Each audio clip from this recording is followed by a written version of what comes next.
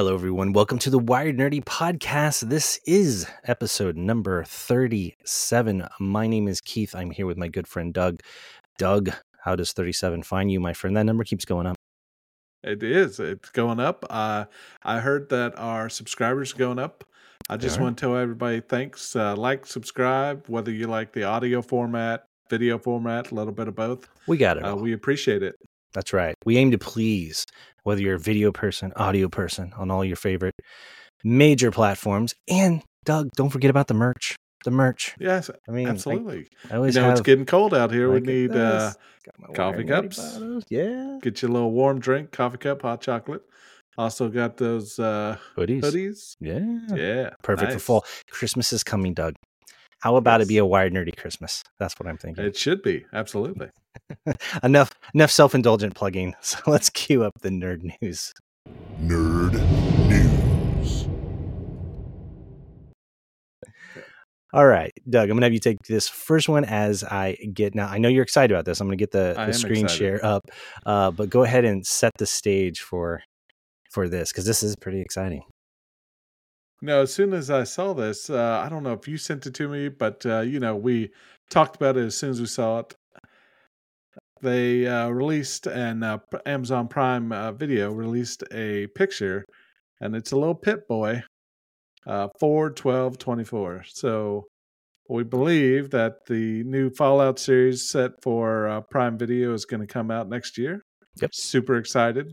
April. They've released a couple of details about it, not much, but I just hope they do it really well. Exactly. I think they will. This is exciting because it's really a great story. And it's funny because there's this run of taking video games and adapting them to, live TV and that sort of thing. And The Last of Us comes to mind. Huge hit. Yes. I mean, maybe this will be as well. I'm excited to see the power armor in real time. I think that'll be cool. And how they do it in kind of a real life situation. Yeah. Oh, yeah. So this is exciting. This is really cool. If you guys have not played Fallout, it's a video game. It's classic. It's very, very good. Really, it's a great story. And what's neat about it, it's almost like an alternate history in that it's as if in the 1950s, we took the nuclear technology and infused it into everything, cars, and we had robots and all that. But then, of course, there's a World War III. And that's what this game is about. And none of that, by the way, ruins what the game is actually truly about. That's just the setting and the stage. So, but this is exciting. This is cool that they finally have a release date for it. So I think it's going to be great. I'm looking forward to it. Absolutely. Last of Us did really good. Twisted Metal is a little different, but I think it's good. So some of these newer, need to check it out. It starts different. I don't want to give anything away, but I think the next season they're really going to get into what Twisted Metal is all about. And there's a Five Nights at Freddy's. Isn't that a video it's game coming as well? out too. Yeah. Or is it a movie? I think it's coming out. It's a movie. It's already out. Yeah. My brother had pinged me about it, and he said that it was a movie. Yep. I've not played Good review, bad review? I don't know. I haven't seen. I don't much. I know it's very popular with a lot of people. I've not gotten into it myself. But hey, they're just kind of like what they're doing with comic books. I guess they're swinging for the fences with, let's pick up game IPs. And there's some great stories with games. So it'll be interesting to see how all this plays out. But definitely. It's exciting. Yep. Very exciting. All right. The next one. Go ahead and say it. I know what you're going to say. Go ahead. It's not going to be a Wired Nerdy podcast without a little bit of AI mixed in. So it's 2023, man. It's the year of the AI. We decided to start the podcast, and it seems like this should just be an AI podcast. We need an AI section included with the news. We do. So for what we're discussing here, this is Google Maps is becoming more search-like thanks to AI. Google Maps is getting an AI makeover, adding new features like immersive view and making existing features like driving directions easy to follow. It's also becoming more search-like. The idea behind it is that if you were to type in things to do in X city, it's going to understand that language and then make suggestions, from that. Context. That's what they mean by being more search-like. They're also going to do these immersive views, which is pretty cool. We already have like Google Earth and Google Maps, but it can really give you like real-time street view directions, and it's pretty neat. So I don't know. I think it's cool that they're integrating AI into something like this. The other aspect of this is that it's going to be able to calculate construction work and that sort of thing. Now, today there are services like Waze that rely on drivers to say, "Hey, there's an object in the road. You may want to avoid it." There's a no offense, Doug. There's a police officer up ahead. Slow down. No, that's fine.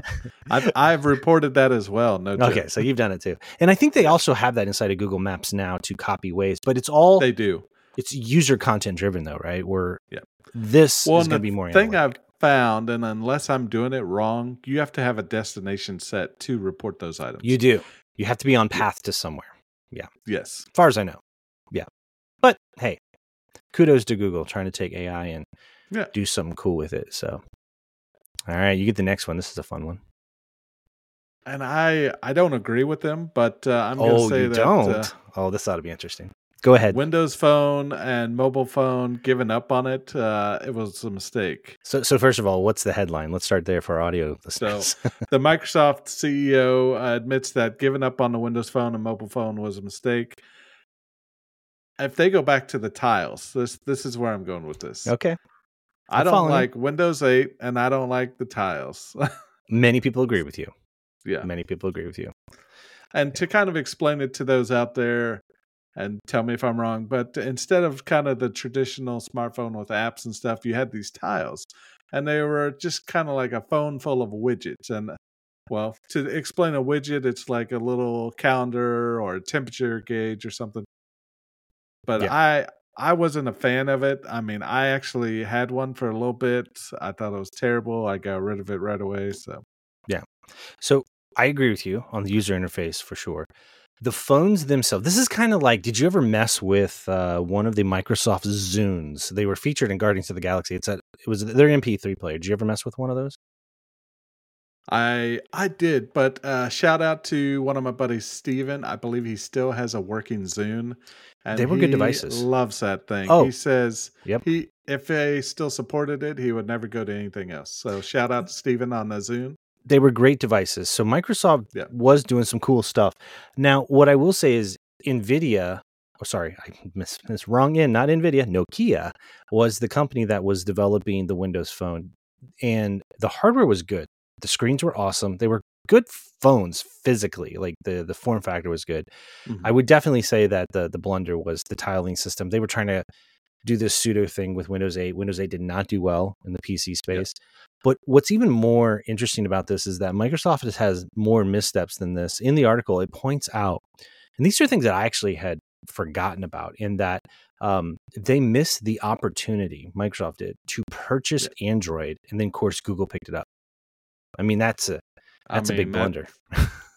Looking at it now, it's like, oh, man, who said no to that? Yeah, they said here that Bill Gates said that his greatest mistake ever was Microsoft losing to Android. Google acquired Android in 2005 for $50 million. So, which is probably a steal by today's numbers. That's oh my gosh! They've made money hand over fist in that. So then there's the funny things about former CEO Steve Ballmer, famously laughing at the iPhone, calling it the most expensive phone in the world, and it doesn't even appeal to the business customers because it doesn't have a keyboard. So, man, was he wrong? I know. That's the thing. It happens. Yep. So here's what I think. I think Microsoft sees the opportunity of the mobile phone market. I think they see how well that the players are doing in the space, specifically Google with Android, obviously Apple, and I think that they wish that they were a player in it. It's just, I think the way that they approached it was a bit off in the way they structured the OS and that sort of thing. So, but it's not the first time a CEO has said that, they made a mistake. So I would like to see another contender because, it's options, really right? Flip phone for those kind of people. Flip phone or Android or Apple or iOS, I guess. Yeah. So Android, for iOS, and then kind of other flip phone, which are being phased out. Yeah, for so smartphones, they have something. Yeah, absolutely. I don't know that they should go back to the tiles, but if they can develop a new system, a new operating OS area, I think that might be good for everybody else competition-wise. and innovation wise. Yeah, potentially. It never hurts to have competition. So it'll be interesting. And who knows? Maybe this is a little nod at a hint that maybe they'll be doing something. Now, I will say they do have today. They have what are called Surface Duos, which are a folding phone. They're not. It's not a flexible screen yet, but it's running Android. So there are Windows, or should I say, it's not a Windows phone, but it's a Microsoft sponsored phone, but it's Android based. So. All right. This is bad news. Looks like we always talk about this. Just like us talking about AI, we're talking about streaming services. Almost every freaking streaming service is increasing their price. Yeah. Started with Netflix. And then Netflix is doing this stinking locking out password sharing, and they're increasing the price as well. Looks like Apple TV Plus is getting a price hike. And this is one of the more affordable ones. I mean, it was $6.99 a month. It's going to go up to $9.99 a month. Yeah. And there's great stuff on here. Great content. Yeah. Oh yeah, it's awesome, but it's going up. It's going up. So, and this is one of those things that just I think is inevitable. And I saw a meme recently where people were talking about how now with the prices getting where they are, if you were to combine the pricing of the new structured payment plans, you're paying just as much as you were for satellite or cable.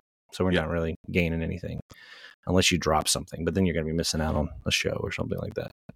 Well, and I think they're starting to realize that, I joined the DirecTV crowd with everybody else. They give you 1 to 2 years at this price, and then after that, it just shoots up. Yeah. And I think it's the same things happening over again. But they're not telling you, and they're not giving you a deal. It's just, we got this many people, let's raise it up. Yep. And they have what they call new pricing structures on what's called Apple One. Now they have an individual tier, it's $20 a month. They have a family plan, which is probably addressing how they're going to tackle the streaming, multi-streaming thing. $26, and then a Premiere, which is looks like $38. I'm rounding up.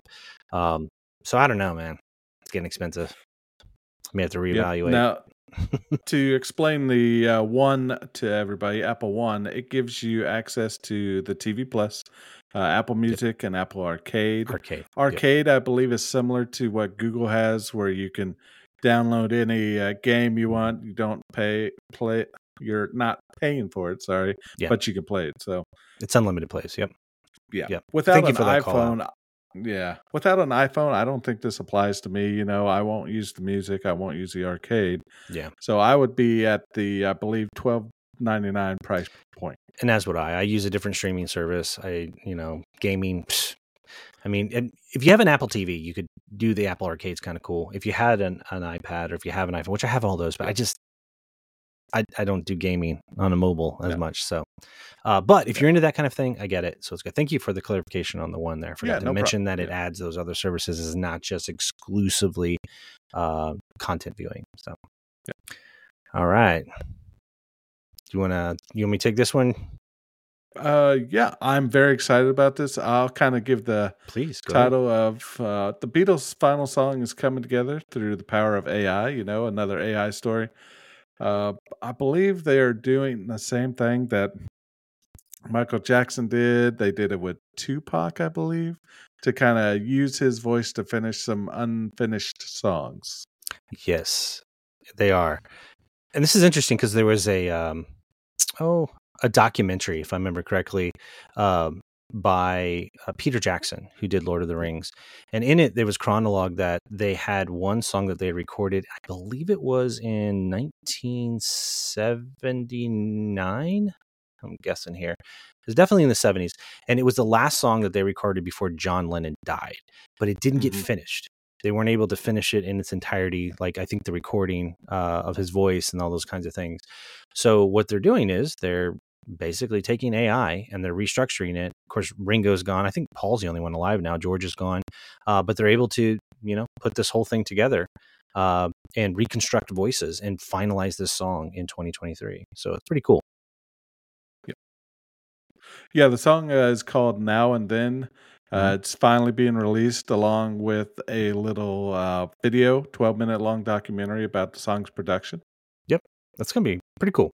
So I know there's a lot of controversy about AI and reconstructing voices. They did Anthony Bourdain's voice for his documentary Roadrunner. Basically, they used the AI to read some of his journal entries, and it sounded just like him. But a lot of people were really upset about that. There's this whole thing about it. But in a situation like this, where you have the surviving member of the Beatle, obviously, I'm sure family like Julian Lennon, they probably had to weigh in on yes or no. If it accomplishes something that can be enjoyed again, I don't know. I think this is a brighter side of AI, in my opinion, as long as everybody is, up to par with agreeing to do it. Yeah, and to kind of finish this out, I have to give kudos, shout out to vinyls coming back. They are. So, in addition to streaming and downloading the song now and then, it's going to be released as a double A side vinyl with "Love Me Do," the Beatles' first song. So that's awesome. Their first and their last. That's awesome. Yeah, I like that. It's going to be a really good. I think it's going to be a hot item. So those with still collecting vinyl, it's gonna be great. Yeah, the vinyl. It's surpassed CDs, man. It's made a comeback, right? So that's pretty awesome. I'm young here, but you bring back cassette tape. Oh God, Doug's in. He's all in. All right. This one is I just think interesting because of the data, and you're not gonna. It's funny. I read this to my wife, but go ahead. Yeah. It's hilarious because you can't really. I'm gonna try to zoom in on it here. You can't read it well, so let me get this. So oftentimes we'll get a data metric that just says something about the world, and this blew me away. Deodorant sales have surged as workers return to the office. This is a data trend where they show from 2022 second quarter to 2023 second quarter that deodorant sales have skyrocketed back to almost normalized levels, and they're blaming it on work from home. Doug, I don't know about you. I work from home every so often, actually quite a bit. I wear deodorant every day. So what's up? Too. I mean, not to talk about my personal issues, but hygiene. Not wearing deodorant even at home. I don't. And I'll say this out here. You can censor this. I don't like getting high on my own supply. I like to smell fresh, and I just thought this was a weird. Be the right saying, but yeah, I had to throw this in there because I did. It's just so weird. And it's so funny what data tells us, and this tells us that people apparently have terrible personal hygiene whenever they work from home. But yeah. I don't know. I mean, everybody's got that one guy in the office that this might apply to. Now, we're not going to call you out, but we're calling you out. What's funny is I was the guy that even when I was in office, I always carried either a spray or a stick of deodorant in my messenger bag to freshen up before meetings. Because, it's just, I don't know, man. I don't want to stink. I don't want to be that guy. So, no, not at all. Anyway, we thought that was a weird one, so we decided to absolutely to include it. So that does it for our Wired Nerdy News. Now, today for our main topic, we have a special guest, our good friend Alex, and we are going to be talking about a very special game called Star Citizen, and we are very happy to have him. So let's go ahead and usher that on in. Hello, everyone. Welcome to this week's episode, and we have a special one for you. It's been a while since we had a guest. This is somebody who I've wanted to have on for a long time. One of my dearest friends that I've known for a very, very long time to talk about a very special video game. So before we get into who he is, let's just talk about what that game is. That game is Star Citizen. You may have heard of us mention it before. If you're into gaming at all, it kind of has a mythical background to it because it's not like any other game that you've ever experienced. So Starfield essentially started around circa 2012. Its creators, Chris Roberts, he got famous for developing a game called Wing Commander in the 1990s. And then from there was a whole series of hits. We've talked about it before. In the late 90s, he went into full motion video with Mark Hamill, who was Luke Skywalker, starred in them. And so he really did some really innovative things with a company called Origin Systems that technically no longer exists because Electronic Arts bought them out. However, he always wanted to get back to basically recreating Wing Commander, which is a space combat simulator. And so he decided to go about a unique way. Instead of going with the traditional publisher, he decided to do crowdfunding, where people invest their personal funds into the game to get the capital that they need in order for it to be developed. That started all the way in 2012 is when they first launched their crowdsourcing campaign. It has ballooned since then, and it's just known, it's broken records as one of the biggest crowdsourced video games of all times. However, there's a lot of controversy tied to it because it's only still in alpha phase, and here we are in 2023. So now for our guest, Alex, who I've known for a very, very long time, and he is definitely one of us here at Wild Nerdy. And we were having lunch, if I remember correctly, and we got to talking about this game. I didn't realize how entrenched. Now, I was an investor into it, and you though went off on a rant when we had lunch. Like, I got to have you on the podcast, and I told Doug about it. I was like, we got to have Alex on the podcast because he's in deep, and we got to talk about this game and kind of get into it. So, welcome, Alex. Thank you for joining us. And Doug, I'm going to let you. I did my little rant. I'm going to let you start with the very first volley to throw at Alex there. So, thanks for having me. By the way, no, definitely excited to be here. Yeah. Yeah. Hey, appreciate you coming on. I think we need to start at the beginning of what made you first want to invest in Star Citizen. Make sure I call the right thing. Doug, it's interesting you ask. I was at work. I was an intern. Started my career, and one of my peers was not really peer actually. You could call him a mentor. He was a jerk. He was a real jerk. Yeah. He was telling me about this game. That this mythical figure, Chris Roberts, had just announced as a Kickstarter. I didn't know much about Chris Roberts. Now, I had played Privateer back when I was probably too young to really make much progress in it. But I had played like Freelancer and was a big fan of that genre, the kind of space combat, especially the scale that games like Freelancer had. And so I checked it out, and I backed it. And Keith was that individual, so this is all his fault. It is my fault. But that's kind of how I originally heard about it. And I originally backed it in June of 2013, and then I kind of just let it sit. There was no playable alpha really for a while. No, it took funding, right? It was just funding. Collecting money. They just kept destroying funding records, and at the beginning they kind of had milestones. They're like, every $1 million they would increase the scope, and then they stopped that at about $70 or $80 million. I think they got rid of those, but that's kind of how I started. How I got involved in all this. So he's blaming me, and what's funny is I kind of forgot that that was a long time ago. Yeah, and I was really excited about it, but we'll get into this here in a moment. We talk about frequency of play, but I'll go ahead and do my own admission. Okay, so up to this point, they now have a playable persistent universe that's multiplayer. They also have running parallel to that, which we only saw recently, a single player experience. It's called Squadron 42. They just had a big launch video that actually you sent me, which triggered me, Alex, to be like, we need to have him on the podcast. But I'll admit, I'm in the game right now. You can buy ships, and they're different sizes. Some are carrier size, some are really small. Oh man! And so every time they have a release, they reset the universe. So it's like you're starting over again. But it's in alpha. Keep in mind, that's not a beta. All right, for those of you that don't know, that's very early on. Okay. So it is playable. It's got a cult following kind of on Twitch. I'm in for about $75. I put $75 in.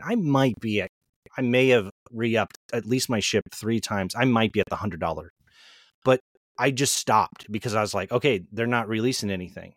That leads me to Alex. How many ships do you own? I own 1 ship, and I'm in. Now, if you don't want to talk money, that's fine. It's your call. Yeah. But I don't mind sharing. So I had to count. You asked me the question. You had to count. I have 24 ships. 24 ships. Oh man! Oh, now that can mean a lot of different things. Like you said, there's the ship prices just kind of start at $20 to $40, like the individual ships for and these are like snubcraft or like a very small ground vehicle. I think the minimum pledge to actually get a copy of the game and access is $45 or $65 right now. It kind of depends on when you buy the base. Level, the base to get like a base starter ship and have access to play the game. Up to, I think the most expensive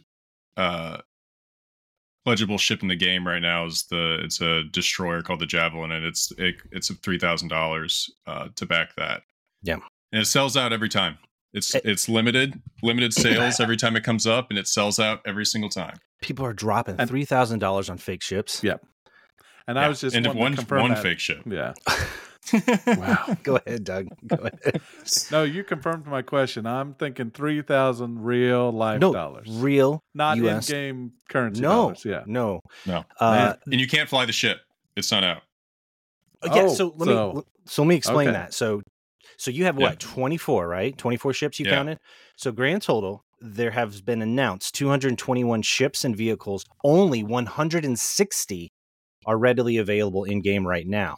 So the Javelin you were talking about, is it one of the ones that they haven't actually It is released? not none of the capital ships. There's one capital ship in the game currently, and that's the Origin 890 Jump. It's like a luxury yacht. Do you own that? I do not. Okay. No. I had to ask. I own who capital wants ships. a luxury yacht, right? You do own some capital ships? I do, yeah. Oh my gosh. Nice. So there's various tiers. Once you hit the $1,000 mark, you're considered in the concierge. You no longer need to carry a game package. You automatically have one attached to your account. It's like a private game. It's like a private VIP club. It is. You have your own support staff. Like on the ship? No, like in like RSI employees that answer tickets. You go through a completely different support system after that than anyone else. Real people.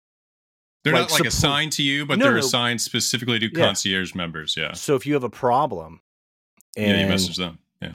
Whoa. I did not know that. I had no clue. Wow. Yeah. See, I told you, Doug, he was big time. Yeah. I'm in between the $5,000 and $10,000. Well, I'll say that. That's where I'm at as a backer. That's incredible. Impressive. That's very impressive. How often are you call it impressive, or there's other words you could use. Yep. Go ahead, Doug. No, you guys go ahead. I was going to say, how often are you playing? Weekly, daily, monthly? So it kind of goes in cycles, and it really depends on the patch. So at this point, the stability and playability of the game can vary pretty wildly depending on what, especially tech changes they made patch to patch.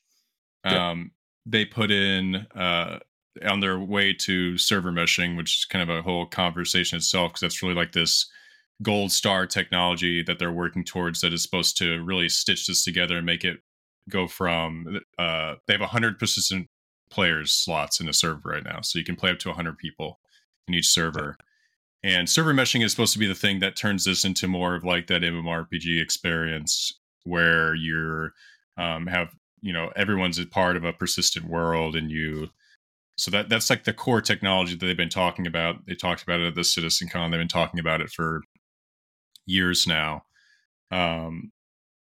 That's supposed to really bring really increase the scale of this to the next level. So, and the idea behind that, though, is that with the persistent universe, everything's connected in that with those 100 players within that shard. If you're having raid runs, there's an actual economy. I think of like EVE Online, for example. Is that kind of the idea behind it? Is that if you're just raiding a certain area, it'll impact the actual prices of goods in a market, and they can have that consistent across all the servers with the meshing that they're trying to do, as I understand it theoretically. And there was I'll kind of break that in two parts. And I did play EVE Online was one of the reasons I was also excited about this game. I played EVE Online for 7 years. And the thing that was always missed from EVE Online is that you never actively you're commanding your ship. You're sending commands to your ship. You're not really flying it. Yeah. So that was like always the thing. It's like, man, this would be great if it was this, but it was a flight sim, which is kind of what the promise of Star Citizen is.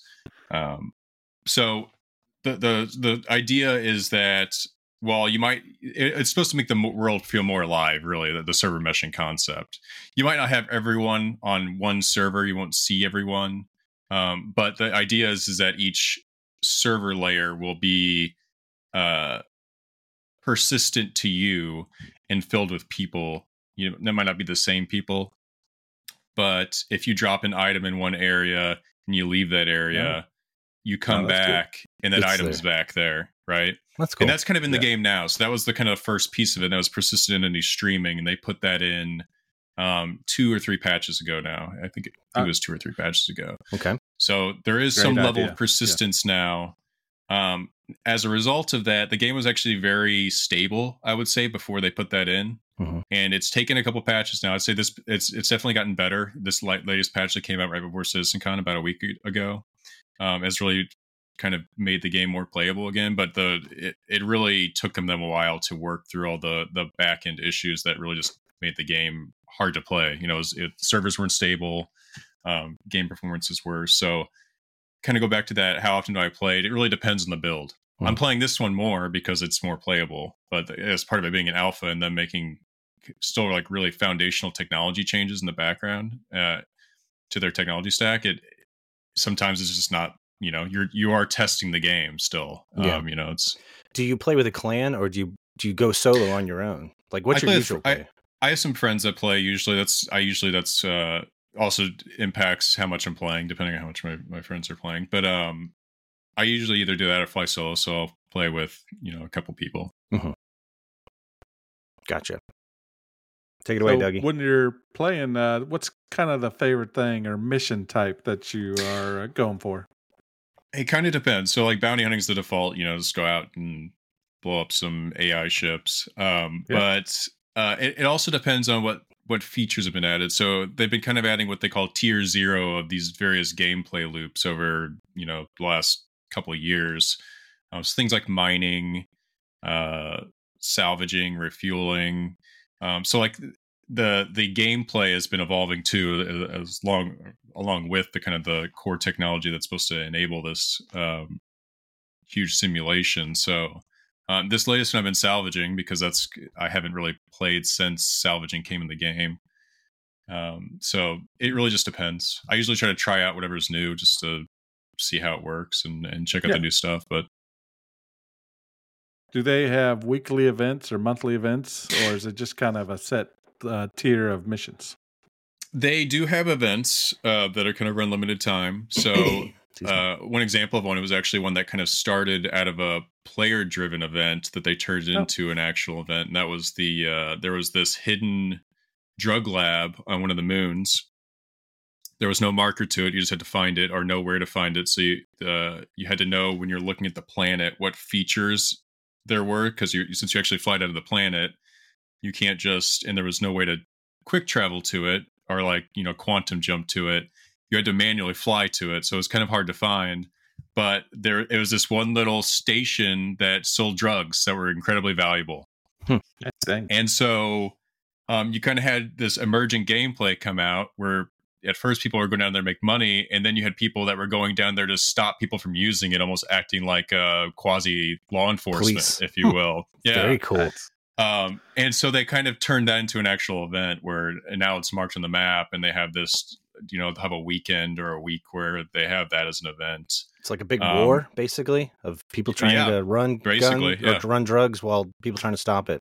Yeah, and then there's also one involving an AI capital ship, like I can't remember what that one's called, but it's an event with pirate things going on all over the system, and it culminates in this fight with an Idris, which is probably the second largest capital ship in the game right now. Not flyable by players, but they had the AI version probably from Squadron 42 done. Gotcha. So you can fight that. And it's important to note that not only can you fly your ship, you can get out of your ship and walk around, and there's a first-person shooter element to it as well. So you can board someone's ship. You can walk around a factory if you were to land on a planet at, like what he's talking about. So there's a transient side to this part of the game too that we kind of forgot to mention, which makes it interesting because you can fight in the air, boots on the ground as well. So, that's one of them. Even in its alpha state, there's not really anything like it on the market. Like Elite Dangerous tried to and basically destroyed their game in the process with the latest update. The Odyssey release. I stopped playing Odyssey. I was a lot of people ever did. Yeah, I was huge into Elite Dangerous, and then they added the first-person shooter thing. I tried it. I liked that I could walk around space stations finally, but it broke the game. EVE Online tried the same thing. They tried to make I didn't know they did that. Oh, okay. In station, or make your avatar more than just a picture, and it was over promised and under delivered, and they basically just threw it away. Didn't cook enough at the end. So there really hasn't been a game that's had that thing of you can just get up out of your chair in the ship and go anywhere, so do anything. Given that it's so unique, what's your biggest criticism of the game so far? I think the same thing that's enabled Chris Roberts and Cloud Imperium Games to take on this whole thing is also one of the issues. They don't have a publisher holding their, there's no scope creep.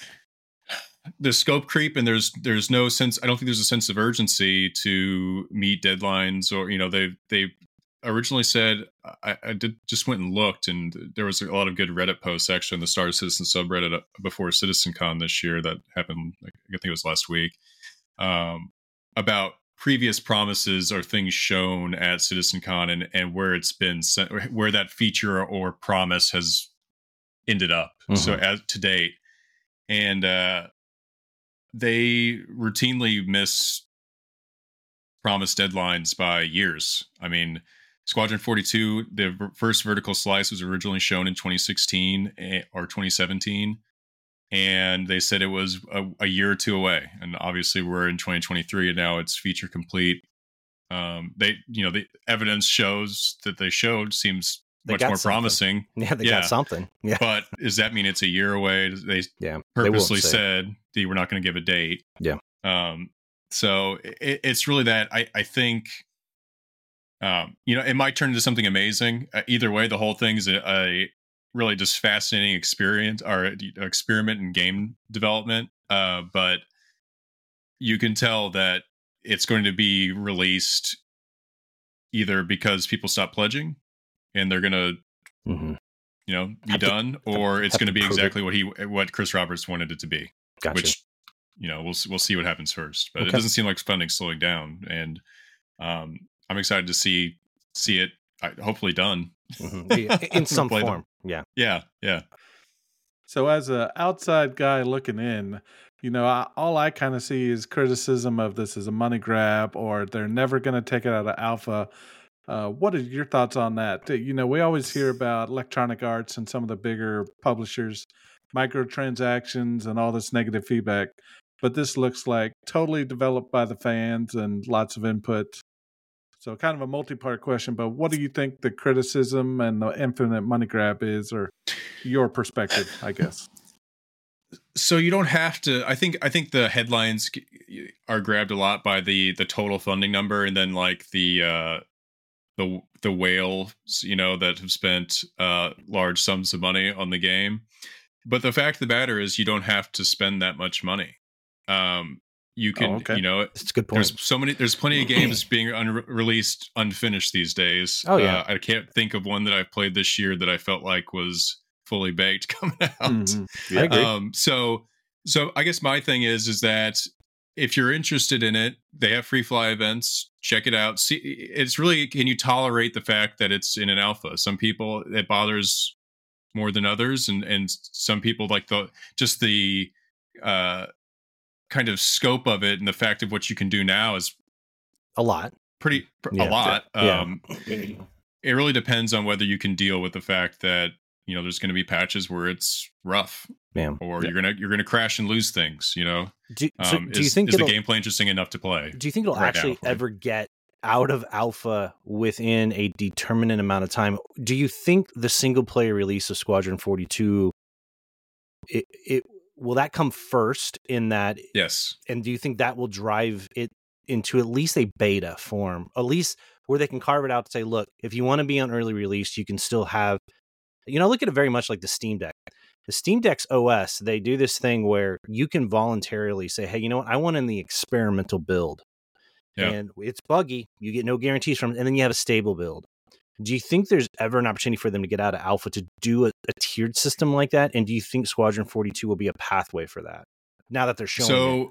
Squadron 42, from what the kind of leaks have been, and some of the internal leaks from Robert Space Industries as far as what's been going on with the development of the game, it sounds like that most of the resources at the company have been working on Squadron 42, that the persistent universe has kind of been second to that, even though it's the main funding source right now. Yeah. So what was told, one of the lead developers said at the CitizenCon that happened last week, that over the last 60 to 90 days since they've are entering this new phase with Squadron 42, that resources are starting to just shift back over to Star Citizen persistent universe to help accelerate that. That makes sense. Now, you never know what, if that's what's true or not. Yeah. True or not, but if you're interested in that kind of behind the scenes stuff and leaks, there's an entire Discord dedicated to that. That's awesome. So go check that out. You can that's really cool. Get your rumor fix. Very cool. I'm kind of jumping around. You mentioned Squadron 42. I watched the trailer today. I haven't seen anything about it. And I mean, I was highly impressed. And plus the cameos, I mean, Gary Oldman, Mark Hamill, Mark Strong. That's where all the money went. I mean, that's what I thought too. The list goes on and on. And John Rhys one of my Davies. favorites, Andy Serkis. There's some great Henry ones. Cavill was one of the pilots that you don't see. He is. Yeah. Yeah. It's like, he probably recorded that way before Superman. Yeah. So I'm jumping out of line. I just had to say that it looks great so far, and I would be interested in getting into Squadron 42. Yeah, it did look good.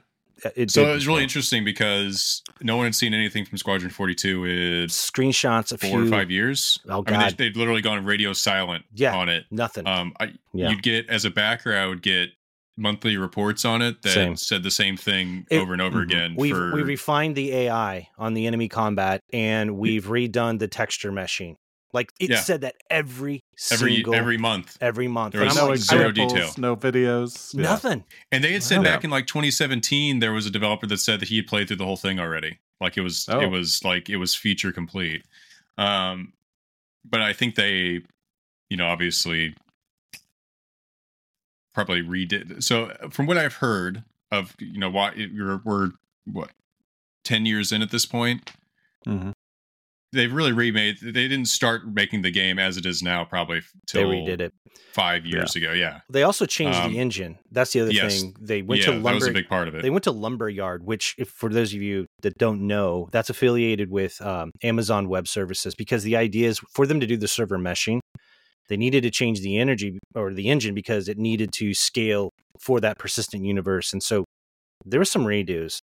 And they did mention in that video how they redid the lighting. I believe it was based on the Crytek engine, though. The Lumberyard is based on Crytek. Yes. So it was similar, but it was a different engine. And I think Amazon actually made that engine open source. I think they did recently, because it's supposed to play well with their cloud, and they were pushing developers to make their stuff in Lumberyard. And so you kind of have to reset, and which I'll give them that, But that's a really good, that's a good call out there, Doug. So.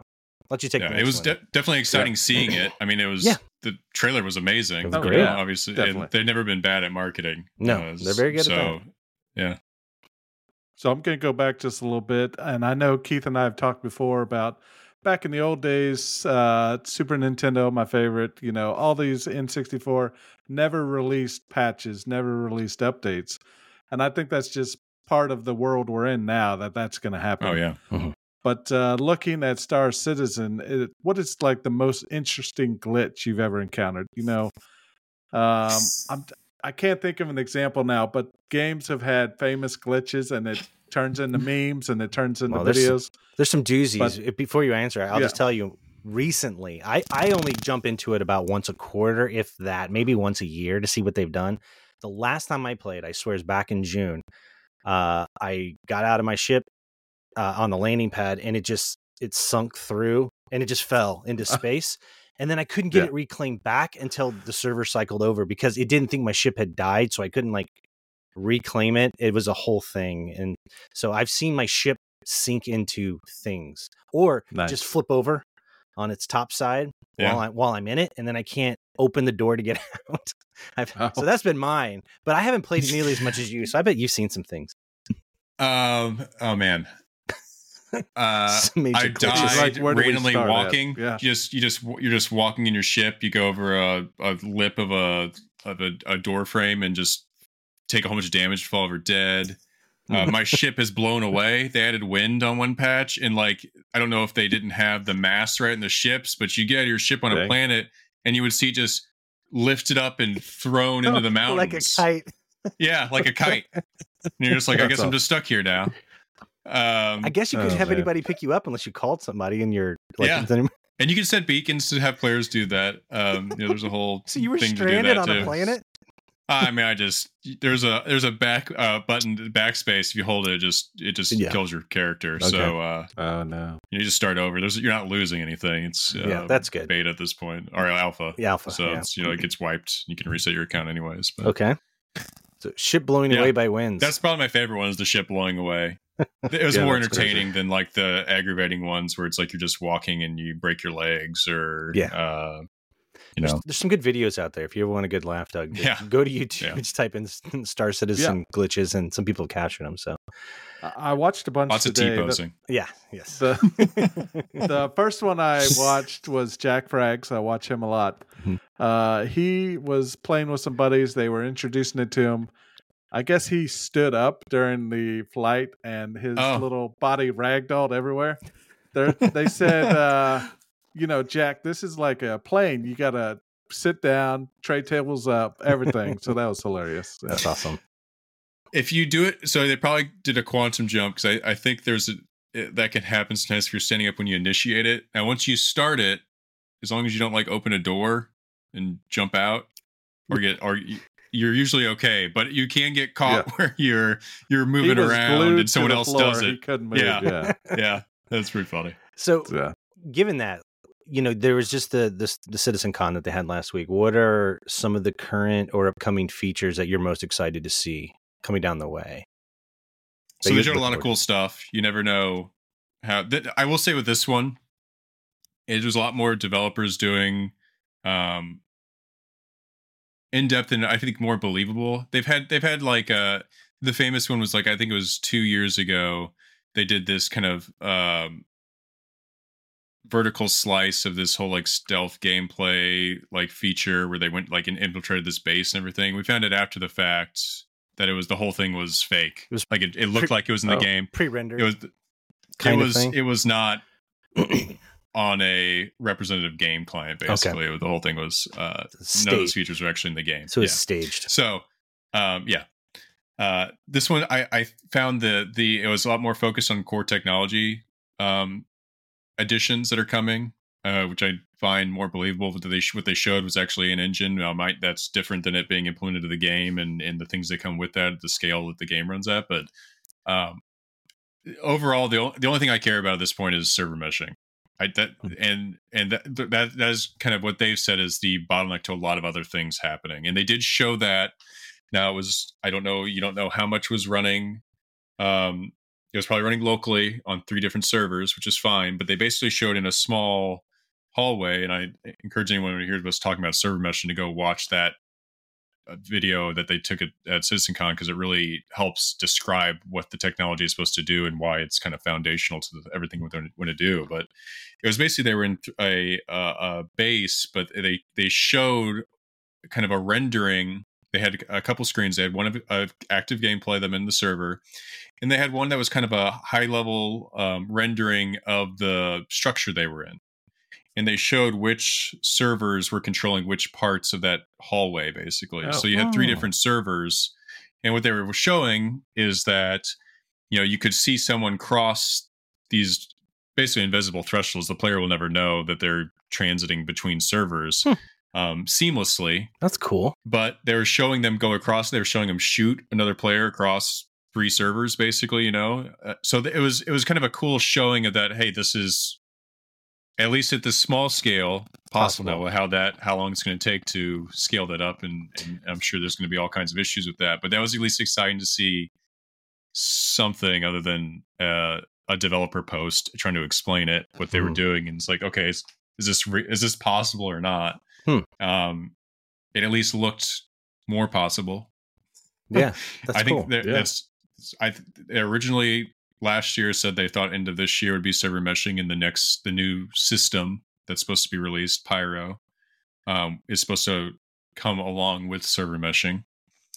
That obviously is not happening. Now they are releasing a standalone Pyro playtest this year, but now they're saying hopefully next year they will have the first part of server meshing in the game. So that's what I'm waiting for at this point. Not I wouldn't say waiting for, but that's what I'm excited about. That's supposed to, according to them, enable this whole scope stuff of this to open up game. Yeah. Okay. Very cool. Very cool. So that this new server coming out kind of pushes us into our next question of performance. What kind of performance are you getting out of the game? You know, frames per seconds, what everybody likes to And look to be clear, at. everybody, But the game's not optimized at all. That's why No, what he's asking is a very important question. So it is not. It will underuse your hardware, and you have to really brute force it to get it to run well. Now, I run it at pretty good graphic settings, and I have a 5800X 3D as far as my processor, which is probably the before the 7800X 3D came out, was the best processor you could get for the game. Mhm. I have a 4090. I have 64 gigs of RAM. Dang. I mean, I knew he was going to say that. I can't push much more into it, and I get in a station, like on a plant, like one of the large capital cities, I get 30 to 40 frames a second on a 4090. What does that tell you? I play with the graphics turned up. I could probably get better than that, but not too much better. I mean, it's pretty punishing. I will say, if you're interested in getting an idea of what it's going to run like, they actually have really good data analytics on their website about this. They have a kind of a matrix that shows frame rates with hardware combinations that they've recorded from players. So you can kind of go look at it and see, this is my processor and graphics card. What are other users with this averaging FPS wise? It's pretty humbling. It is when you go look at it. Well, and for a long time I stepped away from it because I had a it was a 2000 series RTX, and it just didn't do well. When it's still at a 3080 Ti, which is the overclocked rendition of it, and 64 gigs of RAM, all of that, and it's still it doesn't do great. I mean, I have a 49-inch curved Samsung monitor, so that's a lot to drive, but I thought it would matter. Even if I play it in windowless, if I change my resolution, all those typical things you do, I still get the same frame rate. It honestly, what impacted it more was upgrading my processor. Yeah. Which is bananas. It was very CPU bottlenecked for a long time. Yeah. It still is. Yeah.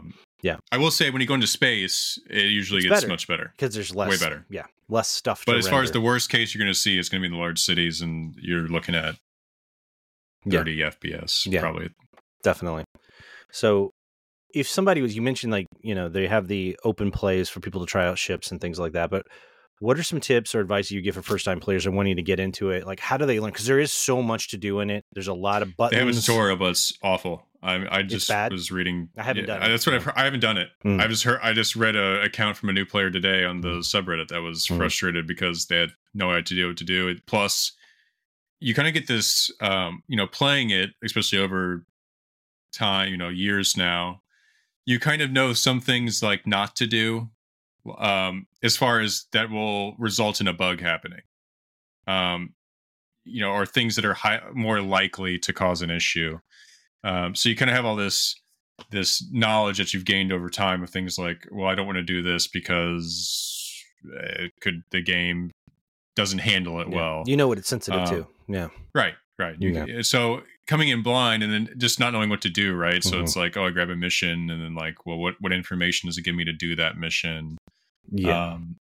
So things like that, it can be definitely challenging, but I would either, there's a lot of content out there. There's actually a pretty robust Star Citizen content community at this point. Some good YouTubers making stuff. Yeah, at least you're gonna at least see the game. People are generally pretty helpful, at least just in the chat and on the servers. Yeah. People like grief still. That's fine. It's part of the game. But overall, but it really I think the first thing is, if I'm going to encounter bugs, am I just going to be, is that it for me? Like, am I just going to be immediately turned off? That was kind of me, in the fact that I remember the one time I really had a good time with it. I took a mission, and it was a cool little story. I had to go down to a planet. There was a ship that had crashed. I had to go scanner, and I had to find and recover this box, and then just bring it back. It sent me into this cave. I got lost in the cave. I didn't think I was going to get out. I found the box. It was on like a dead body of somebody that crawled in there. I found the crash ship. It was cool. Got out. I spent hours and I had a blast, right? Get back. When I turned it in, like, the game wouldn't register that I had actually recovered the cargo. And I couldn't get credit for the mission. And at that point, I was like, I'm done with this game. Screw it. I was like off. So it frustrated me because you get older, your career, family, your gaming time is precious. I'm not like in my 20s anymore. I don't have like 20 plus hours to game. And it's so hard for me to like invest hours and hours into a mission and then not have a payoff for me. So that for me personally, because, I want the gratification of accomplishment and the bug took it from me. So that was my I think that's a good point too, is that if you're okay with, if you can enjoy just the experience in general and away from making progress in the game, which really doesn't matter at this point. Yeah, it doesn't, because it resets anyway. Because that's how the funnest things I've done have really been nothing game. It's like the emergence stuff that just messed around with my friends where we board upon someone's ship and get in a firefight on their ship and take it or get a crime stat, and then one of us ends up in prison. There's a whole prison system thing now, which you can escape from. And then having someone pick you up afterwards when you're trying to. So it's really the emerging gameplay that to me is interesting. So I don't mind the loss of progress as much. Can your friends help break you out of prison? Yeah. Oh, that's freaking cool. Someone has to pick you up. So that's cool. There's a whole puzzle. Like, it's actually really cool. I will say. So you can either go work basically in like these mines, do like handheld mining to work your sentence down. Okay. Now the sentence can be long depending on how much mischief you've been getting up to. That's cool. It can be like very cool. Hours. Oh, that's cool. I or like days. It. Okay. I like it. I like it. Yeah. But you can work it down. So you can either do like the mining mini game thing that they have and these like, that will reduce your sentence, or you can just break out. So it's like you have to go like steal the codes to this ventilation shaft to turn it off, and then you go through and there's all these jumping puzzles. Yeah. Which then turns out to like this time limited thing in the end because you're running out of air. Where you have to go either steal a vehicle, a ground vehicle, or have someone be ready to pick you up before you run out of oxygen. So overall, it's pretty cool. That's cool. That's cool. I didn't know that. It's okay. just like another thing. Oh, yeah. That's cool. I like that. Okay. All right, Doug, I think you get the next one, man. All right. I already did that one. Yep. Make sure we're on fire here. Yeah. So the community, I'm sure, is really invested in this. Are there any mods out there? No mods. No mods. Okay. No one's tried yet, mods. Right? I don't think you really could because of the nature of the game. Now maybe Squadron 42 will have that support. I don't know, but the whole game is multiplayer. Now there is like a single player. It's called Arena Commander, which is kind of which actually runs great. Probably because it's not relying on the servers. Is that the first person shooter? Yeah. Well, there's Star Marine, which is kind of the multiplayer first person shooter kind of standalone thing. So there's like these standalone parts of the game. There's the persistent universe, which is like the whole thing, right? And then they have these modules that are kind of focused on one gameplay aspect that are separate. There's Arena Commander, which is like just ship combat. Got it. It's like a horde. There's like horde mode based ones where it's like you fight waves of enemy AI ships either by yourself or with other players. There's Star Marine, which is the one you were talking about, which is basically like it's like a team deathmatch first person shooter version on feels maps. like Unreal Tournament almost. Yeah, because you're in a contained area. I played it. It's actually pretty stable. The movement kind of has like the floaty. It at least used to. I know they've been changing it a lot, but it used to kind of that floaty Halo feel to it. It wasn't bad. I played it not too long ago. It wasn't bad. It's getting better too. They've been spending more time on the body movement aspect of the game and how you interact with the world. But so yeah, there's other things other than just like the multiplayer persistent universe thing part of it. Gotcha. And there's a thing inside the game called ship insurance. What is that, and is it worth it? It's a great question. So, like, people have been during the pledges. One of the reasons they kind of get this fear of missing out on a lot of these ship sales is that they have, when they first come out, they'll have lifetime insurance. Now, no one actually knows what role it's going to play in the game. Yeah. Every year they run two to three big sales. They happen at the same time every year, and one of them's coming up. It's always in kind of mid-November. It's the I think it's IAE, which is this big ship expo, and they put out these like Top Gear-esque videos. They're actually pretty entertaining if you ever go watch them. But a part of that is that the insurance with those, they'll be like, it's the 12th year of IAE, so you get 120 months of insurance. It's like, okay, if I have 12 or 10 years of insurance, what does that mean? I Yeah. mean, the insurance it doesn't matter at all right now. It's only going to matter once the game comes out. Okay. So your timer might start in this insurance in 5 years. Everything that the developers said about it really makes it sound like it's not going to matter that much.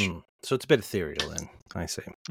Yeah. Okay. They've talked about it a little bit, but really it's like, yeah, it might be like EVE Online, which basically the insurance in EVE was that you would pay some amount of money, and you would if that ship was destroyed, you would get some, depending on what level of insurance you bought, just like car insurance, you would get some amount of money back for that. Gotcha. So I'm assuming it's something like that. Gotcha. But we won't know what it is until it's actually in a release state. Yeah. No one knows definitively how much or little it will matter. Okay. Cool. All right, Doug, you got the last one here. Hey, yeah, I've only played No Man's Sky. Keith helped me with that one. Starfield, we kind of both discovered. Made me sound like a at the drug same dealer. time. You guys made me sound like I'm getting you hooked. The first one's free, and I'm getting you guys hooked on all this. Skyrim. Let's go back to Skyrim. Amazing game. So he hadn't played Skyrim, Alex, until I suggested it and pushed him. Which re-release did you buy? I don't know. The Steam edition, yeah. You got the big one, the last one, the Game of the Year edition. Platinum Gold Game of the Year edition. So sorry, Doug. Go on. I didn't mean to interrupt you. No, you're good. So No Man's Sky, Starfield. That's kind of my only entrance into this kind of game. I mean, be it Dreamcast and Super Nintendo and stuff. But what is your comparison of those? No Man's Sky for me, I've kind of dropped it. It's a lot of work. All the resources, all the outposts, everything like that. Starfield is like a real nice kind of arcade style, I think. The fast travel, a lot of people complained about fast travel, but I like it. Just fast travel, do your mission, get your stuff, and go. Yeah, I do too, because it's in the vein. It is more No Man's Sky. To those games, yeah. So I would compare it more to No Man's Sky. But actually, one of the jarring things for me playing Starfield was the amount of loading screens I was hitting. There's a lot. There's not a single loading screen in Star Citizen other than the first one. Oh, that's awesome. The entire time. Yeah. Which is good and bad depending on how much, because you have to. That's time. Travel. That's time. Yeah. It could take 10 minutes to jump across the whole thing. So I mean, you're just talking about it just takes up time. There's an immersion factor to that. Yeah. But whether that matters to you. So I would say it's much more that No Man's Sky where you're really it's a sandbox, right? Yeah. You can do whatever you want, but that also means no one's telling you what to do. Yeah. So are you someone that can kind of take advantage of that and enjoys that versus being more directed on a narrative type focus? I akin No Man's Sky to Minecraft almost. Yeah. In that there isn't, I think there's a narrative, but it is not narrative driven. I play tons of No Man's Sky even today, but to me it's a chill game. Now that they've added, you can manage your own city. I have a whole fleet now. The stuff you can do, that game fell flat. You just mentioned a little bit ago, Alex, about games that are released in that game I bought. It's like one of the first ones was that excited. was like the poster child for it, right? I took it back like literally 3 days later. And then I tell you what though, the game's impeccable. Like compared to where it was. You got to give Hello Games credit for staying on it.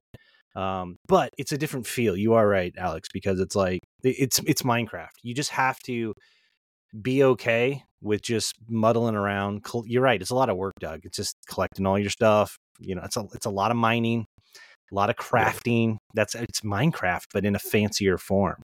So yeah, definitely. Well, can you create your own fun by thinking of things like I want to go blockade this outpost for no reason, and just see what I can do if I can lure people here. You could do with a beacon. Yeah.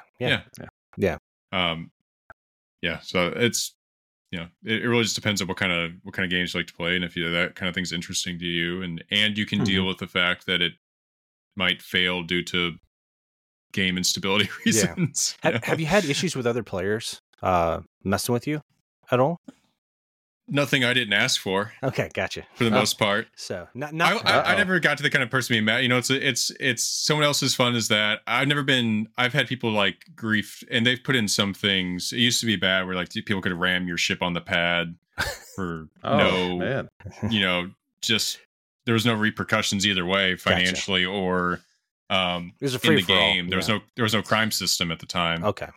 Sounds like they have one now though, so that's cool. They do, and it's gotten better. It used to be if someone up until this last patch, actually, people could stow away on your ship if they were able to jump on when you had the ramp down, basically, and go hide, and then they wait till you take off and get out of the armistice zone that's around every station, and they kill you and take your ship.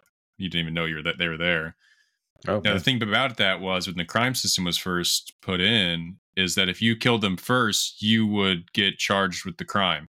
So it was like I was defending my own ship. This person was there to grief me, and I'm getting punished.